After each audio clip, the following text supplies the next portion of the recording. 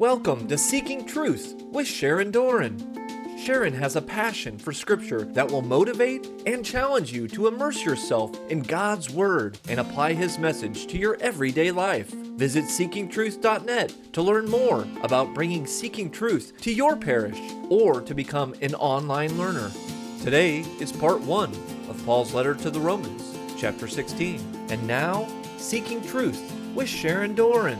Hi, everyone. Welcome to our final chapter, Romans 16, our final chapter of Romans. And the theme tonight is obedience of faith. We saw it in chapter 1. We see it again in chapter 16. It's the bookends of Paul's letter, obedience of faith. It was in his salutation. Paul, a servant of Jesus Christ, called to be an apostle, set apart for the gospel of God, which he promised beforehand through his prophets in Holy Scripture, the gospel concerning his Son, who was descended from David according to the flesh, and designated Son of God in power according to the Spirit of holiness by his resurrection from the dead, Jesus Christ our Lord, through whom we have received grace and apostleship to bring about the obedience of faith for the sake of his name among all the nations, including yourselves who are called to belong to Jesus Christ. That was his salutation, and now his farewell, the same theme, the obedience of faith. In his closing remarks, now to whom who is able to strengthen you according to my gospel and the preaching of Jesus Christ, according to the revelation of the mystery, which was kept secret for long ages, but is now disclosed, and through the prophetic writings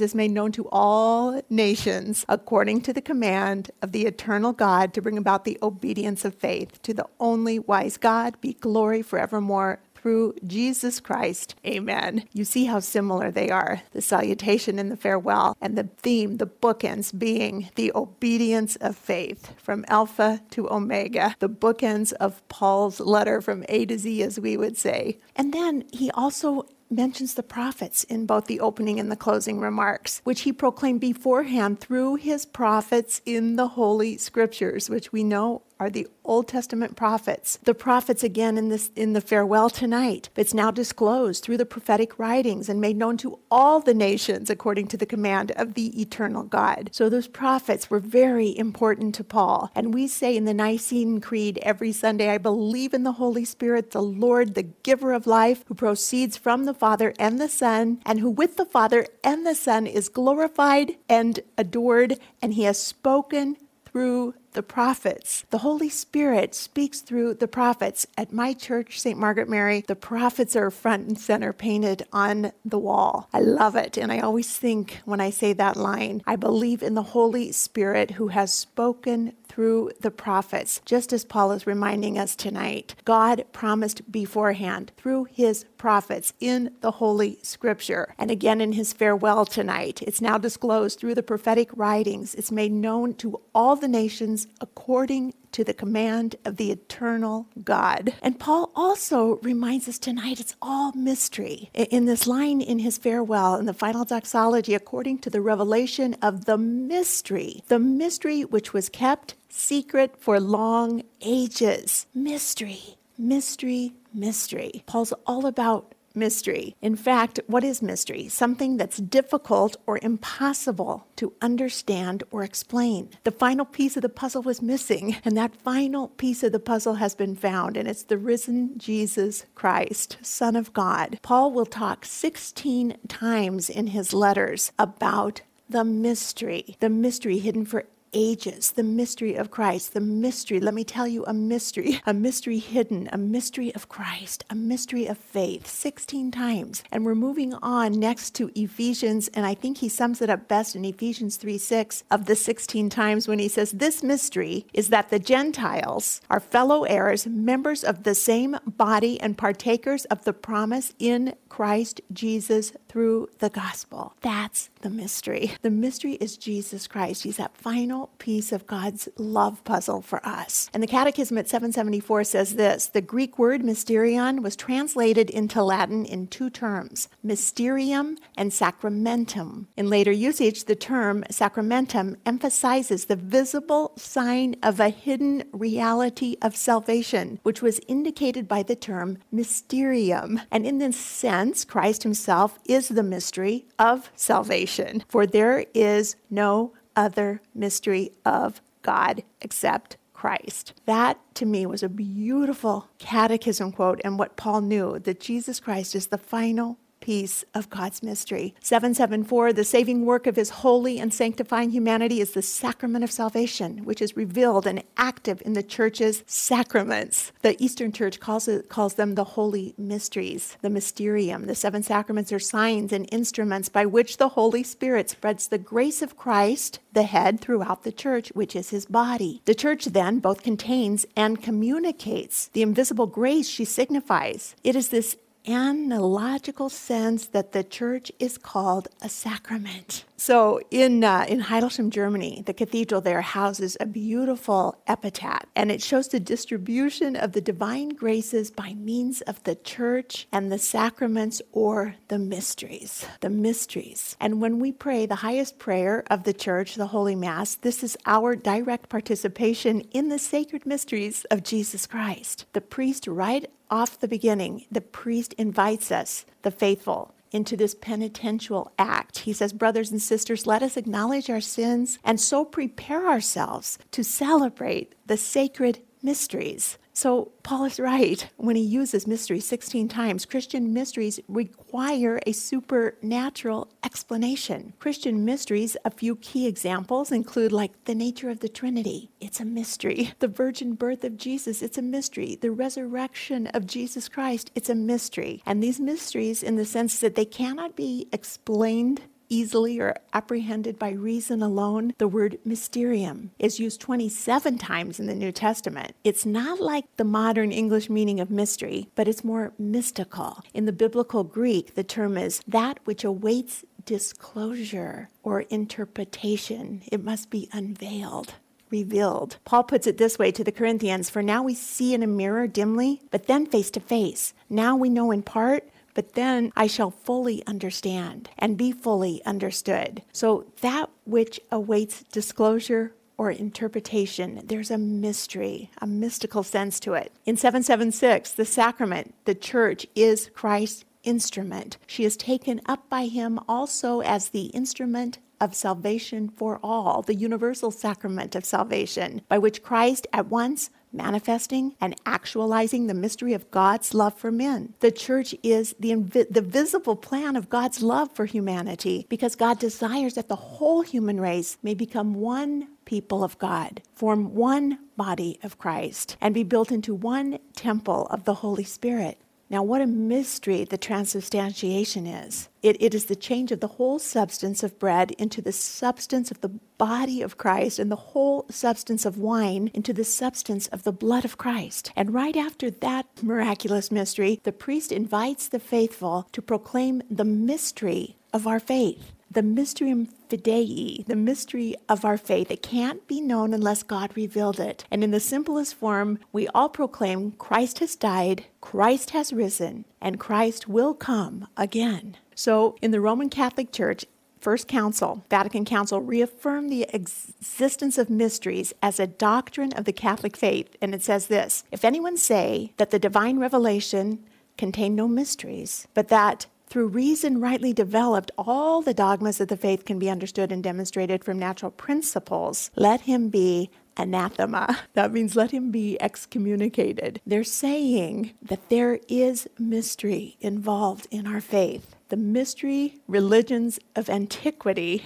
days of antiquity, were religious cults, and they required an initiation, an initiate, or a new member before they could become accepted. Sometimes had different levels of initiation as well as doctrines, which were mysteries, and in the sense of requiring supernatural explanation. And in some parts of the doctrine, they were apparently only known to their priests. We talked last week, underneath St. Clemente was the Roman cult of Mithras. They had their own mysteries. Santa Maria sopra Minerva in Rome is St. Mary's above or over Minerva. Minerva was a Roman god. First, in that building, it was a temple to an Egyptian goddess named Isis. Then it was built over to Minerva in Rome, who's also Athena in Greece, and now today, Santa Maria, St. Mary's over Minerva. So temples were built over one another. A lot of people visit that one because St. Catherine of Siena's body is there. Her head is not. That's in Siena, Italy, but her body is buried there, as well as Michelangelo's Christ Redeemer, beautiful sculpture. People go to that church a lot. But the mystery traditions were popular in ancient Greece and during the height of the Roman Empire, and then parts of early Christianity used mystery, secret initiation in the same way. It was a mystery. Now, my mom had the anointing of the sick this week. She's in Minnesota in a memory care center,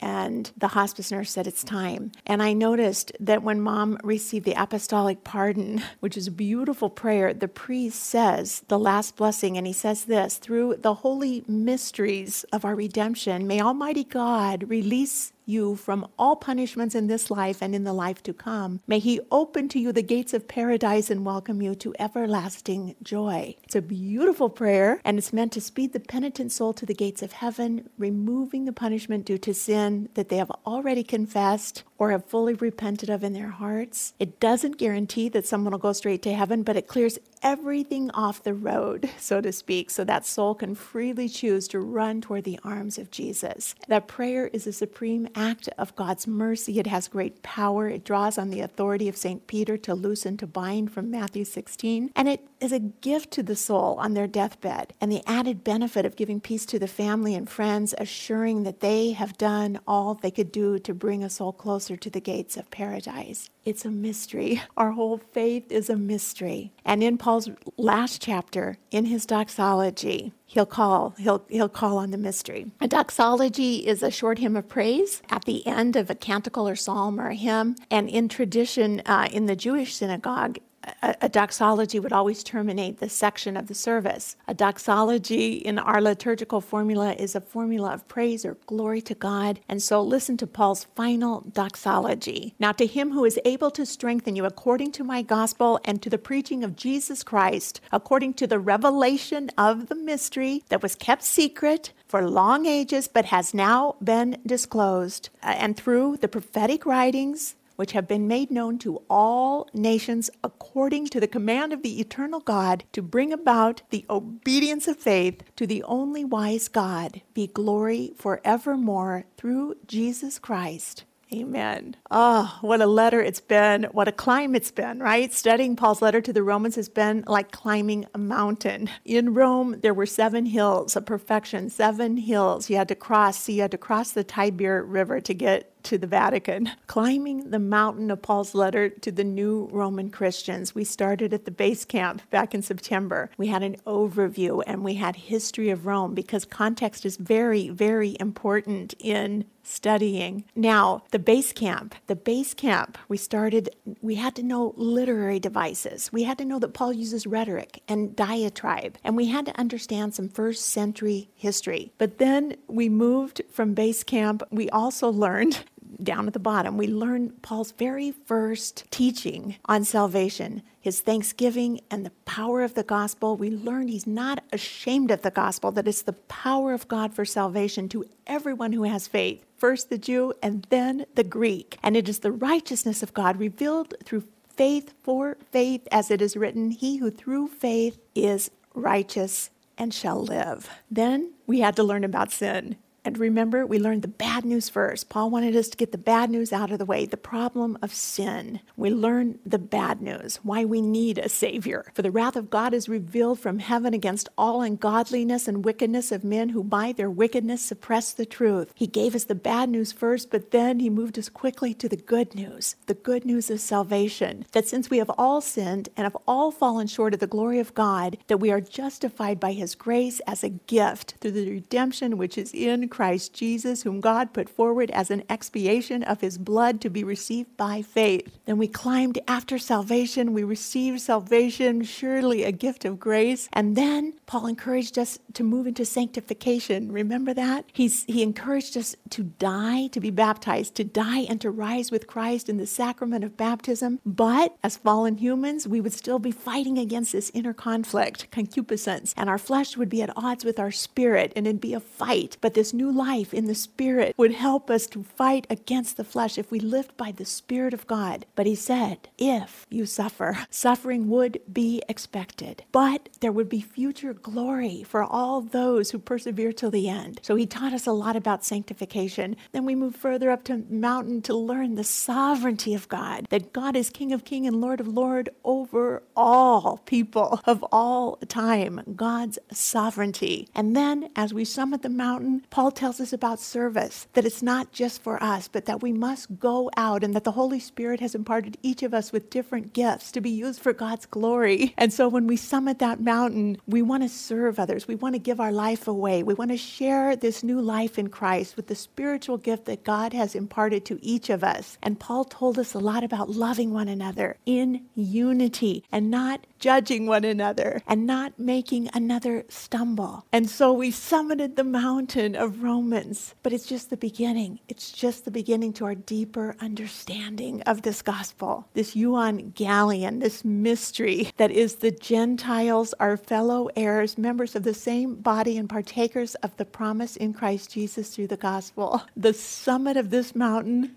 of this gospel is that Jews and Gentiles alike are saved by Jesus Christ. He is the Messiah. He is universal for all. And he wants us to all be united as one body in Christ. The church, Christ, is like a sacrament, a sign and instrument of communion with God and unity among men. And the church's first purpose is to be the sacrament of the inner union of men with God, because men's communion with one another is rooted in the union of God. And the church is also the sacrament of unity of the whole human race. And in her, this unity has already begun, since she gathers men from every nation, from all tribes, people, and tongues. At the same time, the church is a sign and an instrument of the full realization of the unity yet to come. So Paul begs us to have unity as Christians and non-Christians, to have unity in the human race, and to have the obedience of faith, to stay faithful to the end. So we started at base camp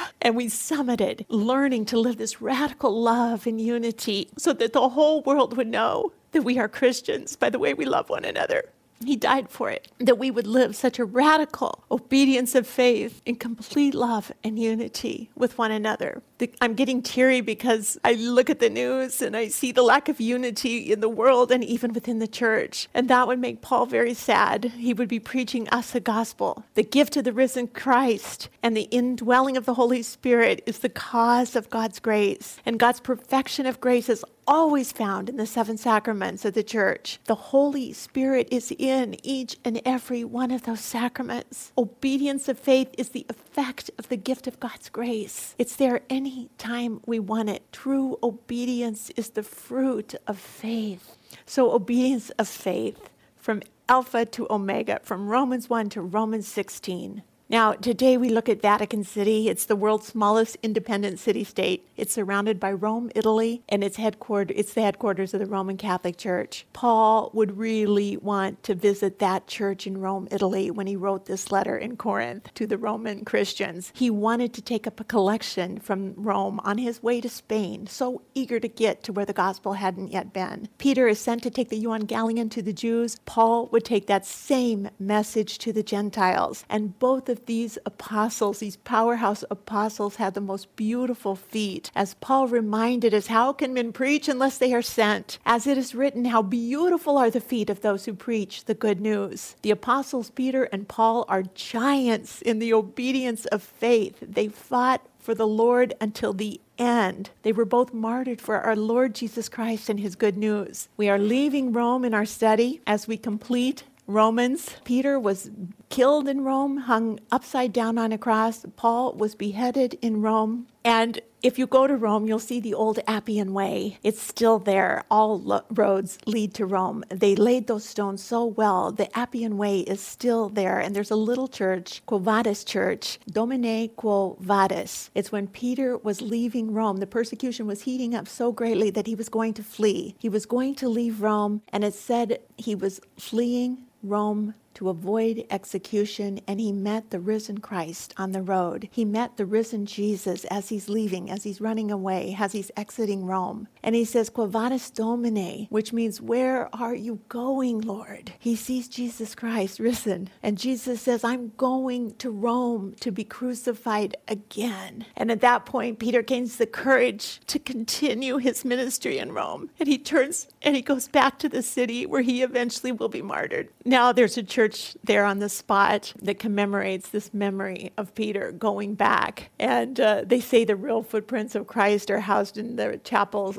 of relics at the Basilica of St. Sebastian. But it's just a beautiful scene to reflect on for each of us. Are we willing? Are we willing to lay down everything and go back to Rome? Go back to where we might be martyred. Go back to work tomorrow. Go back to the office. Go back to school. Go back to wherever you have to go where you might undergo some persecution. Domine quo vadis. In that church, you see actual stones from the Appian Way, and Peter on one side and Jesus on the other, and Peter turning and following Jesus back. Tertullian writes that Peter was crucified. The budding faith that Nero first made bloody in Rome, Peter was girded by another since he was bound to the cross, noting that Peter endured a passion like his Lord's. Peter is now buried in Rome under the altar of St. Peter at St. Peter's Basilica. Paul, our friend who wrote Romans, was beheaded because he was a Roman citizen. So he had a swift beheading, but it said that his head bounced 3 times. Paul is buried under the altar at St. Paul's outside the wall. It said there that it's no doubt that the sarcophagus found under the pavement of the Basilica of St. Paul's is really that of the Apostle Paul. He's buried there. They took the sarcophagus out under the altar. They carbon dated it. Scientific tests proved the bones were from the 1st century, the bones and fragments that they found, and they authentically proclaimed that this is the body of the Apostle Paul. His head bounced 3 times, and there is a church, an earlier church called the Church of St. Paul in the 3 Fountains. It's one of the oldest churches in Rome. It's the traditional site of Paul's martyrdom on the Via Laurentina. But his body then, Christian Friends picked up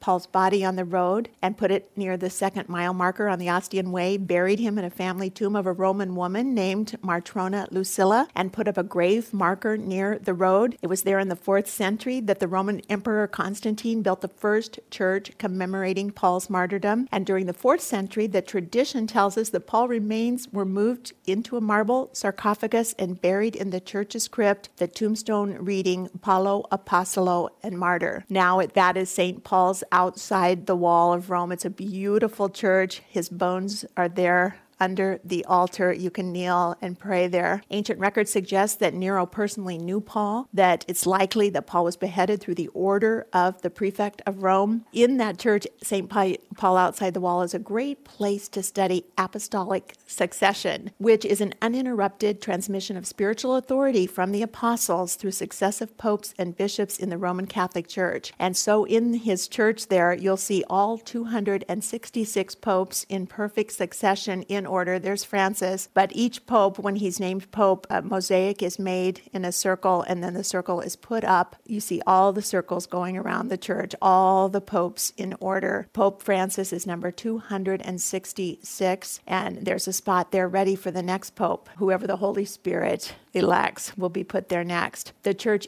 started by Peter and Paul is one holy Catholic and apostolic church. This is the oldest image that has been found of St. Paul. The Vatican has it. It was in the catacombs of St. Thecla. It's been refurbished. It looks like that is the oldest image we have of what Paul might have looked like. So tonight, our final chapter, he gives some personal greetings. He gives his final instructions, and then he gives a doxology. Let's start with the personal greetings. I commend you our sister Phoebe, a deaconess of the church at Sincere, that you may receive her in the Lord as benefits the saints, and help her in whatever she may require from you, for she has been a helper of many and of myself as well. The deaconess, Saint Phoebe now, she's commemorated September 3rd in both the Catholic and Orthodox churches. The troparion to Saint Phoebe in the Orthodox Church reads this: enlightened by grace and taught the faith by the chosen vessel of Christ, you were found worthy of the diaconate, and you carried Paul's words to Rome. O deaconess Phoebe, pray to Christ God that his Spirit may enlighten our souls. And the